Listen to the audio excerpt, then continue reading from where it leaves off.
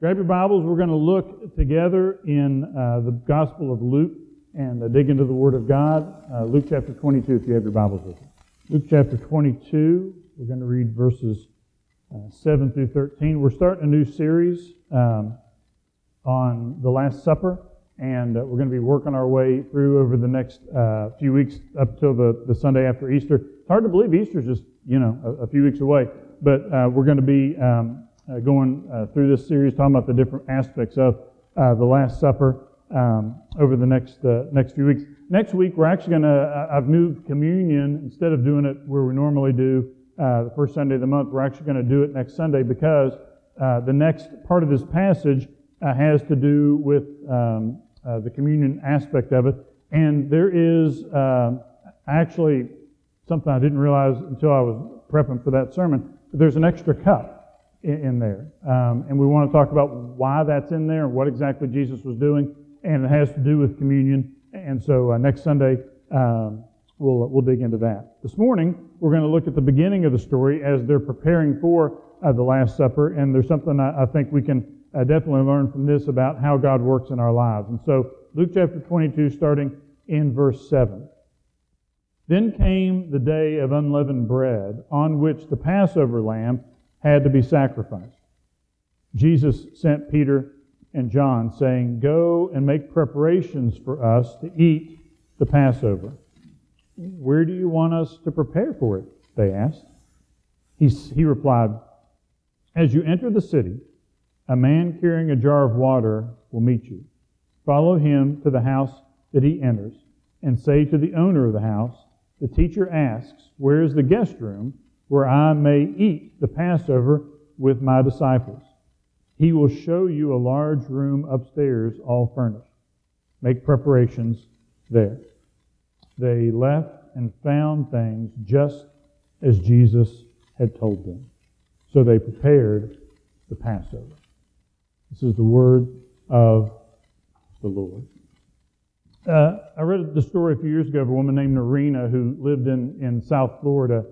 This was back about 2007-ish, and it became known that she was without power. She was living in her house and had no power there. She was relatively poor, and the problem was a hurricane had come through and had knocked out her power, and she got a little bit of an insurance settlement. The guy came to start doing the work, but unfortunately the insurance money ran out before the work was done, and so the guy took the payment for what he did and took off, and so she ended up without power.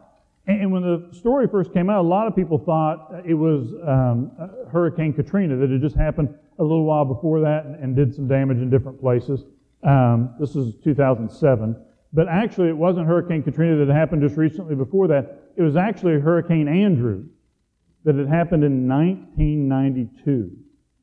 She had been without power for 15 years because she had that situation where she ran out of money on the insurance stuff. She was poor. She didn't have money to pay for it. And so she just kind of got in the habit of living without power for 15 years. Finally, somebody became aware of her situation, and the mayor got involved, and they sent over somebody to hook up her power. And a reporter asked her afterwards, they said, "What's the first thing you're going to do?" And she said, "I'm going to take a bubble bath that is as hot as any bubble bath has ever been taken." Can you imagine living without power for 15 years? Well, spiritually speaking, a lot of us kind of get in that spot. We kind of get used to, I show up for church on Sunday and I carry my Bible and all that. But in terms of actually seeing God move powerfully in our lives, we just don't see a whole lot of it. And this passage kind of gives us some clues as to directions that we can go to see more of where God is moving in our life, where God wants to move in our lives. If you have your sermon outline, let's start with the question this passage raises. And that's this: why don't we see God's daily provision and guidance much today? Why don't we see God's daily provision and guidance much today? So we believe that God is still working in the world today. Amen?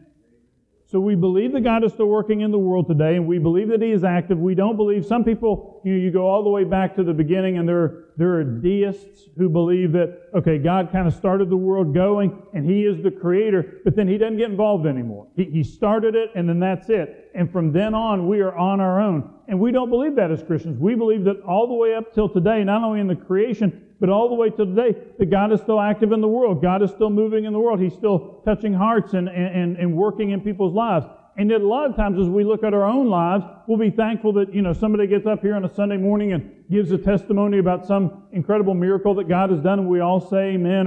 Or we see on Facebook that a friend has had a prayer answered, and we say amen. But a lot of times within our own lives, we kind of look and we say, I believe in God, but I don't really see where, and I know He's like providing every day, I have something to eat and all that, but in terms of like seeing Him do great things, in terms of provision for greater things, or in terms of guidance where I see Him moving my life in a way where I actually end up doing something substantial for God, I just don't see it. And so if we feel that way, if we feel like we don't see enough of God's provision and guidance, or maybe we see some, but we want to see more, I think this passage points out some truths that are important for us to understand, to take those steps forward, to see more of what God desires to do in our lives and more of His provision and guidance. So let's unpack this piece by piece. I want to divide up into 3 parts and talk about what I think God has for us here. So let's start in verse 7 and work our way down. So it's the day of unleavened bread, verse 7. Then came the day of unleavened bread on which the Passover lamb had to be sacrificed. So the setting is Passover. We're going to talk a lot more about that next week because it's really important. So I'm going to let that go for right now. Verse 8, Jesus sent Peter and John saying, "Go and make preparations for us to eat the Passover." So the Passover is not just a celebration, but of course is a meal where they all are to gather and to have a Passover meal. Verse 9, where do you want us to prepare for it? Now, of course, we know Jesus, in general, He had a lot of different people providing for Him, but He doesn't have like a home base where they say, well, we're going to go back to headquarters, or we're going to go back to the house we always go to. Jesus kind of went here and went there and was in all these different cities. So the disciples didn't know where exactly it was that they were going to have this Passover meal. And Jesus, in providing a way for them to have the Passover meal, gives us some clues about how we can see more of God's provision and guidance. Let me give you point number 1, and then we'll get into verse 10. What it looked like for Peter and John. Number 1, God orchestrated a divine appointment. God orchestrated a divine appointment. Look at verse 10 with me. So in verse 9, where do you want us to prepare for it? They asked. In verse 10, He replied, as you enter the city, a man carrying a jar of water will meet you. Let's just pause right there for a second. So that Jesus orchestrates a divine appointment, and by divine appointment I mean this. When we are going out during the day and we're going to the gas station, we're going to Kroger, we're going wherever we may happen to be going, I believe, and this isn't true of every single encounter that we have, but I believe that often, even though it seems to us like we're just kind of walking through our day, God in His wisdom is orchestrating us being at a particular place when somebody else is going to be at a particular place, because God wants us to minister to them. God wants us to give something into them. Maybe it's a word of wisdom, maybe it's just a word of comfort, or whatever it may happen to be. But we have an opportunity, as that divine appointment happens, to be of use to God in that moment. Here we have a divine appointment where Peter and John are going to be walking along, and it says there in verse 10, a man carrying a jar of water will meet you. And so God is orchestrating when Peter and John, now He doesn't say, now listen, you guys be there at 10:30, because that's when God orchestrated it.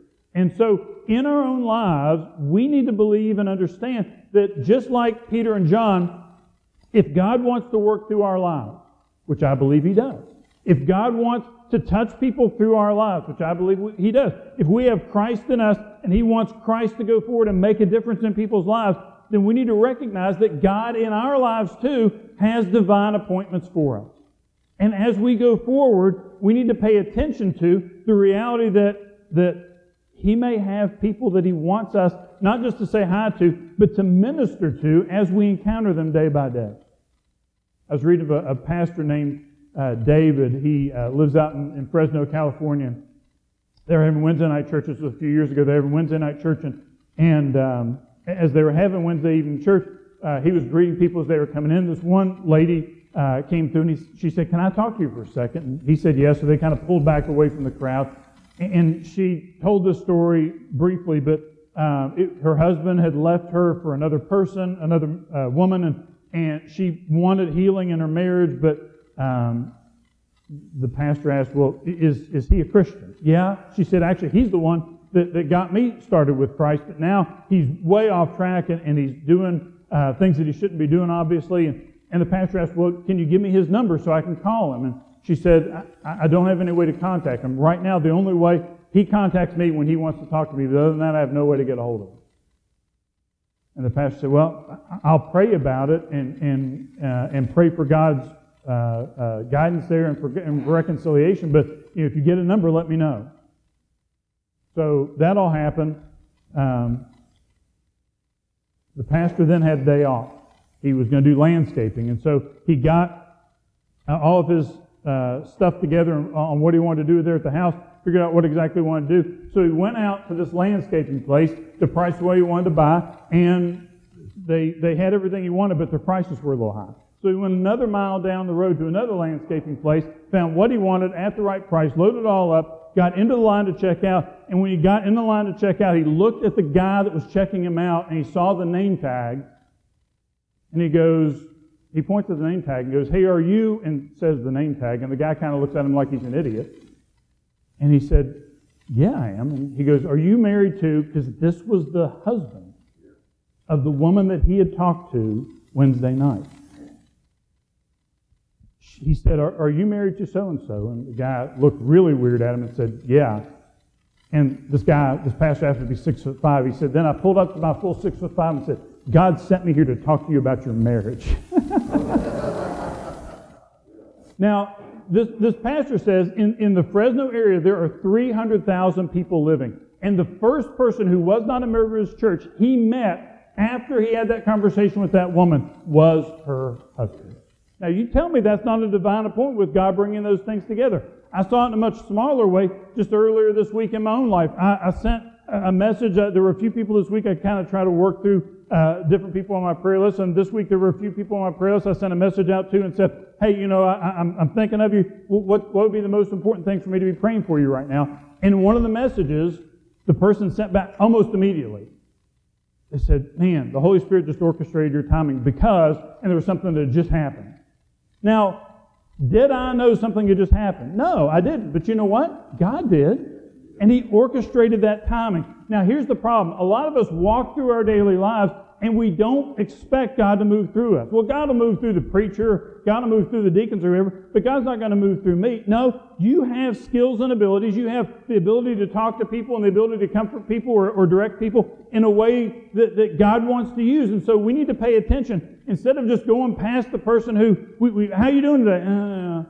Hey, you know what? Maybe God wants you to stop and talk to that person. Well, what's going on? And maybe when God brings somebody to your mind, maybe you need to get a hold of them. We need to pay attention to the fact that God desires to bring divine appointments. I think oftentimes there are missed opportunities where God does give provision and He does want to give us guidance, but we're not paying attention because we're so busy running after whatever else we have to do that we don't notice that God is trying to use us in a profound way. And so we need to, first of all, pay attention. Here we have Peter and John walking along, and Jesus says, "Now listen, you're going to meet a guy carrying a jar of water. Who this week, Monday, Tuesday, Wednesday, Thursday, Friday, who this week, at school, at work, at Kroger, who are we going to run into that we don't run into by accident? But God wants to use us to make a difference." Second thing. Not only in seeing how Jesus worked through Peter and John, not only did they have a divine appointment, but the second thing is this. They had to start not knowing exactly where it led. They had to start not knowing exactly where it led. Continuing in verse 10, it says, "Follow him to the house that he entered." So we see, first of all, there's this divine appointment, and then they're going to follow this guy to wherever he leads and go in, and that's the place that they're supposed to be. And so they don't know where they're going. They don't know where exactly they're supposed to do this. They're just following along and trusting that as they do what Jesus said, that will lead them to the right place. Is this a biblical pattern? Yeah, all over the place. Let's go back to Abraham. Does God say, listen, Abraham, I need you to go. Of course, he was Abram then, but Abraham, I need you to go, and here's the exact location. No, what does he say? He says, leave. He says, go, and I'll show you the place you're going to go. A lot of us don't like this. What we want is a faith that we can control. We want a religion that we have the say over. And so I'm okay with owning a Bible, and I'm okay with showing up for church on Sunday morning, and I'm okay with doing that kind of stuff, but I want to be in control. And the whole idea that God says, listen, you're going to walk with me. I'm not going to tell you where we're going to go. I'm not going to tell you where exactly it's going to lead, but you're going to walk with me, and wherever it leads, that's where we're going to go. A lot of us don't really like that. We want to be in control. And yet here, in one of what is a pattern in many of the passages that we read in Scripture, it just says, follow him to the house that he entered. And so we need to understand, if you're a Christian, here's the basic issue on this. If you're a Christian, do you trust Jesus to lead your life more than you trust yourself? Do you want to be the one calling the shots and I'm going to say this is where we're going to go? Or do you say, God, I'm putting myself in your hands. I trust where you're going to lead is better than anything I could come up with. And so I'm going to trust you. I'm going to walk with you. And I'm going to believe that as I follow you, that you're going to lead me to exactly where I need to be. Do we trust Jesus to lead us? Or do we want to be in charge and make all the decisions? Back in the a little over a century ago, 1879, I think, there was a Lieutenant DeLong who was part of this exploration that was going to go up and try to find the North Pole. They believed back at that time that it was an open sea up there, and all the experts said, you know, it's open up there. Once you get through, there's some ice, kind of a ring around, and once you get through there, then it's going to be open sea, and you can just sail all the way to the North Pole. And everybody believed that then, and so his crew went on, and they kind of believed, okay, we need to find, they called it like this little passageway that would get them through the ice, and then they'd be able to sail on all the way up. So they get going, and guess what? It's ice all the way up. And so they get going, and they end up running into ice. They can't get through. Their ship ends up getting stuck. They end up having to abandon ship. They hike back. Some of them, they get separated into two groups. One ends up in Siberia and lives. Lieutenant DeLong and some of those with him end up going in another direction, and they end up starving to death. They were going up there, and it ended up being a disaster because they did not have an accurate map. They didn't know exactly what was in front of them. We don't know what's in front of us. We don't know what tomorrow holds. We don't know what 10 years from now holds. And a lot of us have decided that we're going to use maps that we have. Like, it's a map of money. Okay, if I have this much money, then I can control what's going to happen. Or popularity. If I have this much popularity, then that's my map. I'm going to go forward. The only map that I have found that works is Jesus.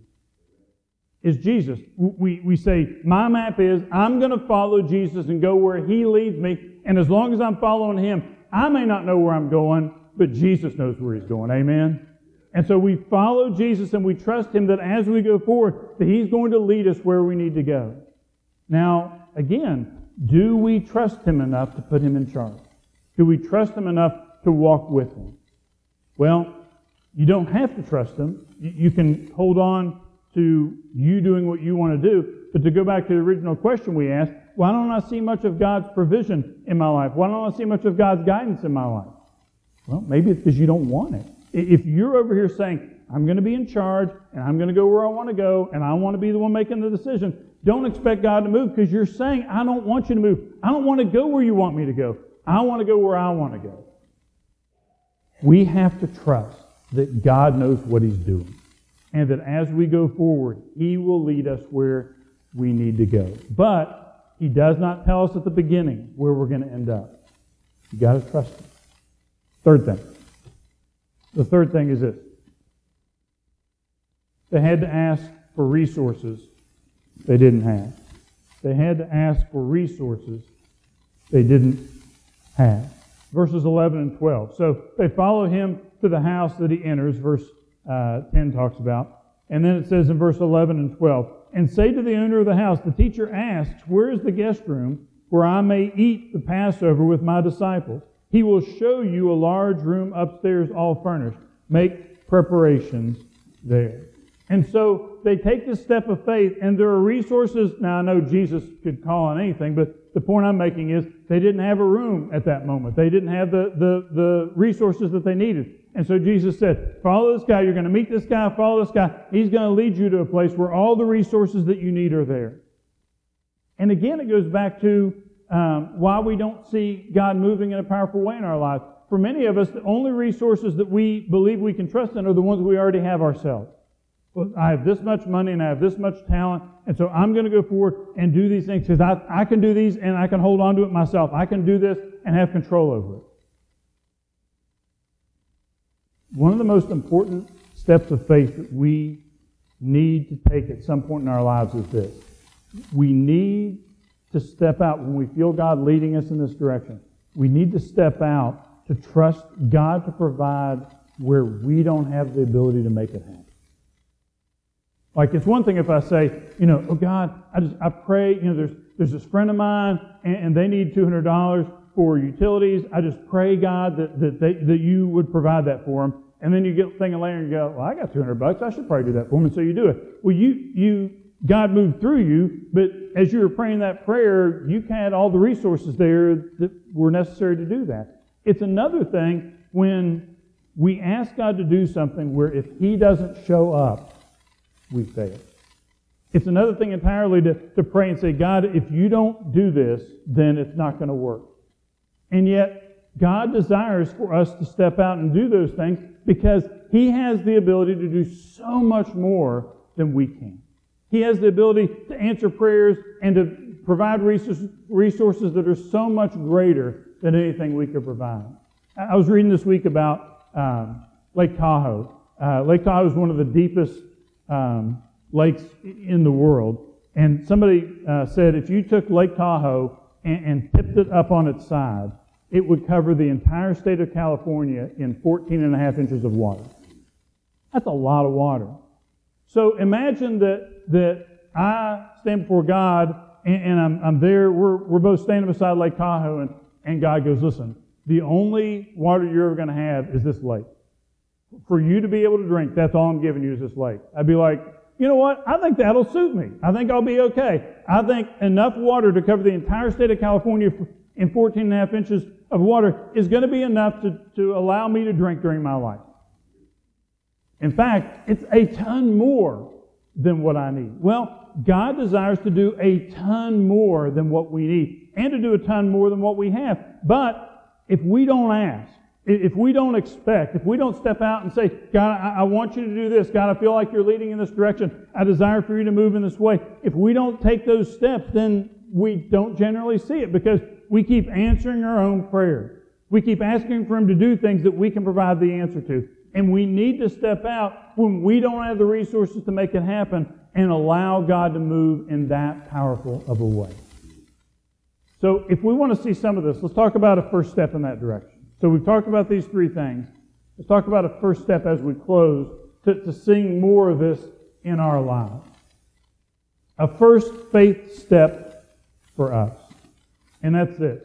Move forward presuming that you can rely on a promise from God's Word. Step forward believing that you can rely on a promise from God's Word. Now, I've listed some scriptures below there. Look at your sermon outline with me. The top line are some promises.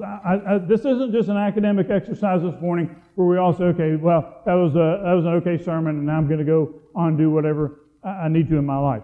So I want us to understand that as we step out, we can see God do great things. We have to trust in Him to do those things, but we can step out. And one of the most important things to seeing that happen, one of the most confidence-building things, is to have a specific promise from God for whatever it is that we are going to step out and do. Because God always keeps His promises. God always keeps His promises. So if I have a specific promise for whatever the issue is that I'm dealing with, I can step out and believe, all right, I don't know how He's going to do it. I don't know how He's going to bring all this about, but God is going to keep His promise. So there's two listings there. Let me go over them with you because I want you to use these as resources. The first line has 4 scriptures, and those are 4 passages that have to do with how much confidence we can have in God's promises. I'm just going to read excerpts from each of them just briefly. Romans 4:21 says, being fully persuaded that God has the power to do what He promised. Do you believe that God has the power to do what He promised this morning? All right, so then we step forward believing if God has promised it, He can bring it about. Romans 8:31 and 32 says, what then can we say in response to these things? If God is for us, who can be against us? If He did not spare His own Son, but gave Him up for us all, how will He not also, along with Him, graciously give us all things? And so, as we step forward, we believe that everything that we need, I'm not talking about dumb wants, but talking about everything that we need, God will provide. If He provided us Christ, isn't going to provide us everything that we need. The third passage is 2 Corinthians 1 and verse 20. It says, no matter how many promises God has made, they are yes in Christ. All the promises the Scripture have, the answer to us is yes in Christ. And in Hebrews chapter 4 and verse 16, let us then approach God's throne of grace with confidence so that we may receive mercy and find grace to help us in our time of need. So we step forward with confidence, believing that God desires to move, and we should approach the throne of grace with confidence. So then the second listing there, and again, I wanted to give you some specific passages on specific issues. I listed some promises. I don't know what issue you're dealing with this morning. I don't know what thing you may need a promise of God for. But as you go down through there's a verse about struggling. There's a verse about our future. There's a verse about money. There's a verse about spiritual harvest. There's a verse about seeing a powerful move of God. There's a verse about worry. A verse about the presence of God. A verse about wisdom. Let's just take the last one. James 1:5 says, if we lack wisdom and we ask God, He will provide for us. So how does that tie into what we said this morning? Okay, the way it ties in is this. I'm facing a situation. I don't know which way to go. I don't have the intelligence or the foresight to be able to figure out that situation and know what exactly is going to come up. What's going to happen 5 years from now? What's going to happen in this particular job? I don't know. And so I look at that decision. I'm not sure which way to go. I come before God and I claim James 1:5. You said in your word that if I lack wisdom and I ask you, you will provide me with guidance. It ties into what we're talking about this morning. I don't have the resources I need. I don't have the wisdom and foresight that I need. And so I'm coming before you and I'm asking you to guide me. How can I know this morning that God will answer that prayer? If you pray for wisdom, how can I know that God will answer that? Because the Bible says so. The Bible says if anybody lacks wisdom, let him ask, and God will provide. And God is good for His promise. And so as we understand that this morning, to look back at these 3 things, divine appointments, stepping out to see, not knowing exactly where it leads, asking for resources, in all these things, if we want to see more of God's provision, more of God's guidance in our lives, we can't keep doing what we've been doing. We have to step out. We have to trust. We have to look for resources that are beyond what we have. We have to claim the promises of God. And as we do that, I believe this morning that God still desires to move in a powerful way in our lives. But it doesn't happen when we're holding back and doing it all ourselves. We have to step out, look for Him to move, follow His lead, ask for His resources, and believe in His promise. Let's pray.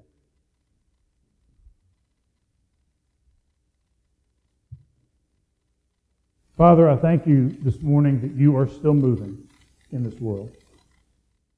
And You are still willing to move in our lives. Father, I pray as we think about how much we see You move in our lives, that if we cannot say this morning that we see You doing great things, that we would not be content with that. I pray that we would not just say, well, that's the best it's going to get. Guess that's it. But that, Father, we would realize that you're offering us more. And that we would be willing to do our part to get there. To step out, to trust you, to ask, to believe.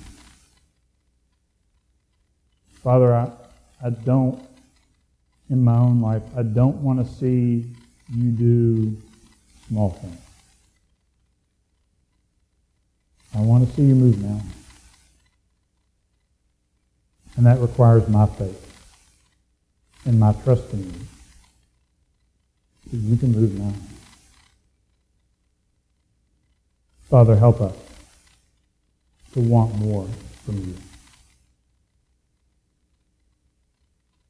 I pray in Jesus' name.